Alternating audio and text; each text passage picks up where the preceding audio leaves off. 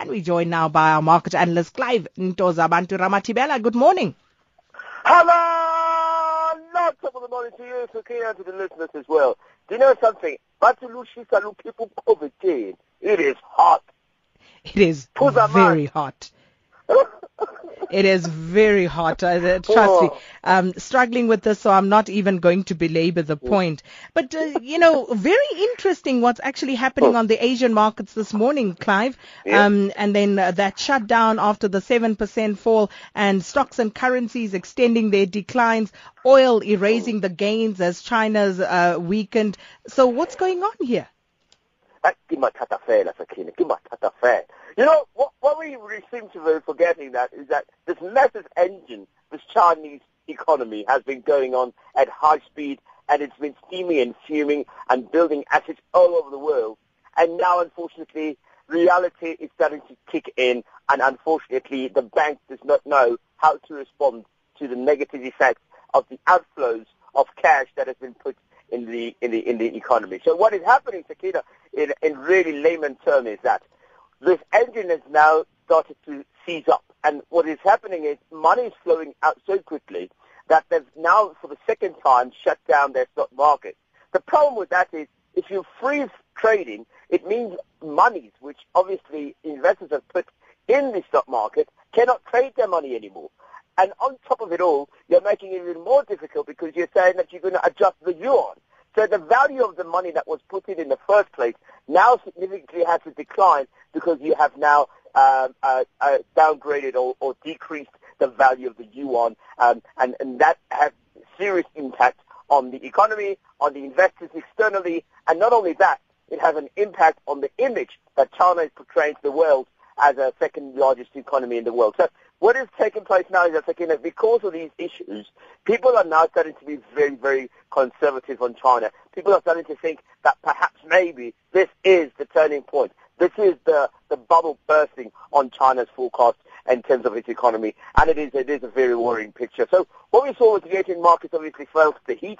They were hit hard this early morning, and as soon as 15 minutes into trading, China stopped and halted all trading activity, and so a lot of the companies that are relying on that particular stock exchange, on the Shanghai Composite, started to feel the pressure as well. The MSCI Asia Pacific Index sank by almost 2.5%, and also if you look at the tumbling of that 7% decline in the Chinese stock, it also impacted some of the big banking institutions which have always been trusted, including some who are not necessarily based in China, they're based elsewhere in Asia. And then there's another story that warrants closer scrutiny, Clive. The value of South African assets abroad outstripping foreign investment into the country for the first time.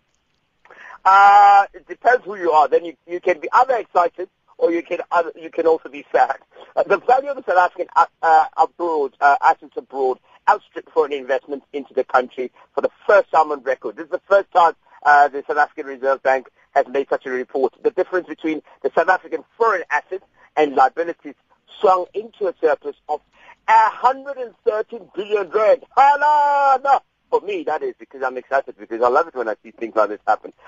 So what does this all mean? The volatility of the decline, obviously, of the domestic and global equity market, as well as the significant decline of the rand, specifically last year, has created a new opportunity for different investors. So it means that we have now more in terms of external assets on the base compared to our debt. So this is very good. The question I've got, though, is this truly South African money, or is it investors who are globally based who have put money into the South African economy? And the reason why I say that, is because if it still belongs to the foreigners, it means that they can pull the plug at any time. If they feel that the money is not safe, if they feel South Africa is no longer an attractive destination for investment. But if it's South Africans and South African businesses that are invested in this, it's good, it means liquidity, it means accessibility, and it means sustainability. And then I'm very excited about your Thursday investment theme today. Netflix going live in 130 countries. not exactly. Movies for me is really a mood thing. I need to be in the mood to watch a movie. But this has helped the stock surge by 7.5%. But before you even talk about that, Clive, Unati was asking earlier, what is Netflix? Yeah, hey, I'm a bicycle. Let me just explain quickly. Netflix is a online streaming access to movies, DVDs, old movies, new movies, your favorite shows on television like Abu Skendali, Abu Bani, everything that you can think of. They're all there. You have access to them 24 hours, 7 days a week. It is unbelievable. It is the new, let's call it the new DVD shop. So now you don't have to go to the DVD shop anymore. And that is unfortunately the sad part, is that DVD shops are shutting down because these guys have revolutionized the way we watch TV. It's part of what we call the Internet of Things. So accessibility at any time, as long as you're connected to the web, as long as you're registered, you can actually get one free subscription right now. And it's only going to cost you for the standard package, it's going to be 126 Rand per month.